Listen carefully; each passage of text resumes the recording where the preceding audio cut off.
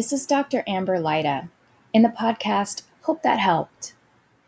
Here's where we take lessons from our own lives and from my life as a clinical psychologist and distill those down into the little things that I found to make a really big difference. I hope that it helps you. Are you pretty clear about the kind of relationship you would like to have? No, that you would love to have? But instead, you find yourself with a different partner, but the same problems over and over and over again. It's really hard not to start thinking that we're the problem when that kind of thing happens, right? Because the consistent thing is us. So I wanted to share with you a little bit of theory about why we end up with the same person, same problem, even when it's a different partner. Ready? Okay, here we go. It's a little difficult to explain, and I hope it's really clear on the other side of this little podcast. But if not, please do ask questions, and I'll come back and follow up with you. Or you can join my Facebook page, Dr. Amber Lyda, and pop some questions over there. I'm happy to answer them for you. So here's the idea. There are 3 ways that we repeat patterns in our relationships. And they're not all your fault. Hallelujah.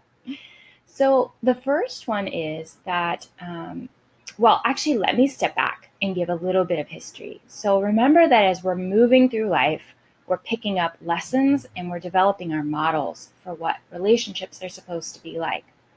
So none of us gets out of childhood unscathed. We learned great lessons and sometimes we learn crappy lessons. Regardless, we're bringing it all in, and it starts to serve as an emotional and relational template for what we're going to experience later in life. So I'm just going to focus a little on the negative side here because that's probably what you're listening to learn about, right? When things are going great, you're not listening to a podcast about how to make them better, usually. So here's the deal. Let's say, for example, the relationship problem you find yourself eternally having is that you end up with hypercritical partners. So if our emotional template is that we've grown up in a particularly critical family, we come to expect that in our relationships. And here's how that messes us up. In 3 ways. The first is that we have developed a very high tolerance for criticism. We've grown up with it our whole lives. So when a hypercritical person comes into our lives, we don't even recognize them as being hypercritical. They just seem normal to us. So whereas other people would have perhaps naturally pushed that person out of their lives early because they haven't developed a high tolerance for criticism, we might not, because we're not even noticing that they're being critical yet. We're so used to it. And so we end up not filtering those people out the way that most other people would have. So the way that translates into this theory is that we can become a magnet for exactly the people that we grew up with, or in this case, the people that we grew up with that we don't want to have in our actual lives. And it's not because you're bad. It's just because you're used to it. So you don't notice it early enough to filter them out. So when I talk about being a magnet, what I really mean is that you have a very high tolerance, so you might not notice that they're one of those sorts of people until it's so late in the game that you can't miss how hypercritical they are. And then you're like, what the heck? I'm with the same person all over again.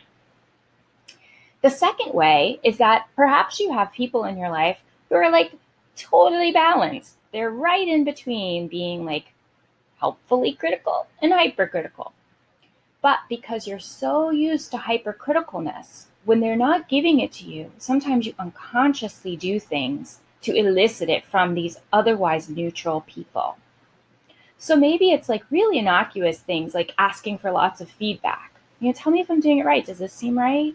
I'm not sure if I've got this exactly on point. Could you take a look at it? And then we're sort of surprised by the level of feedback and criticism that we get. So we can elicit it from otherwise neutral people, and they can just become habituated to that being what we expect from them, right? So that's a second way we can end up with the same crap from our childhood in our current lives when we don't even want it. The third way happens much less often, but it can happen, which is that you have a completely healthy, non-critical, super supportive person in front of you, but because you're so used to criticism, and perhaps because you have had to develop a high alert system for criticism, you see it even when it's not actually there. So you misinterpret it, or the lens that you bring to the table skews what's really going on. It's sort of like a smoke detector that's on hyper alert and going off just when maybe you're burning something on the stove, but there's not an actual fire. So it's alerting you to the potential for criticism, and you're not able to discriminate between critical and not critical.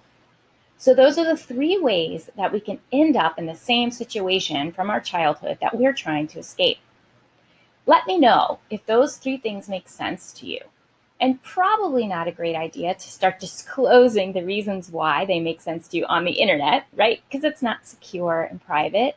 But it'd be a really cool thing for you to reflect on internally, maybe journal about, and see what really strikes you. And probably there are people in each category for you in your life, but you'll notice a trend where more people fall into one category than others.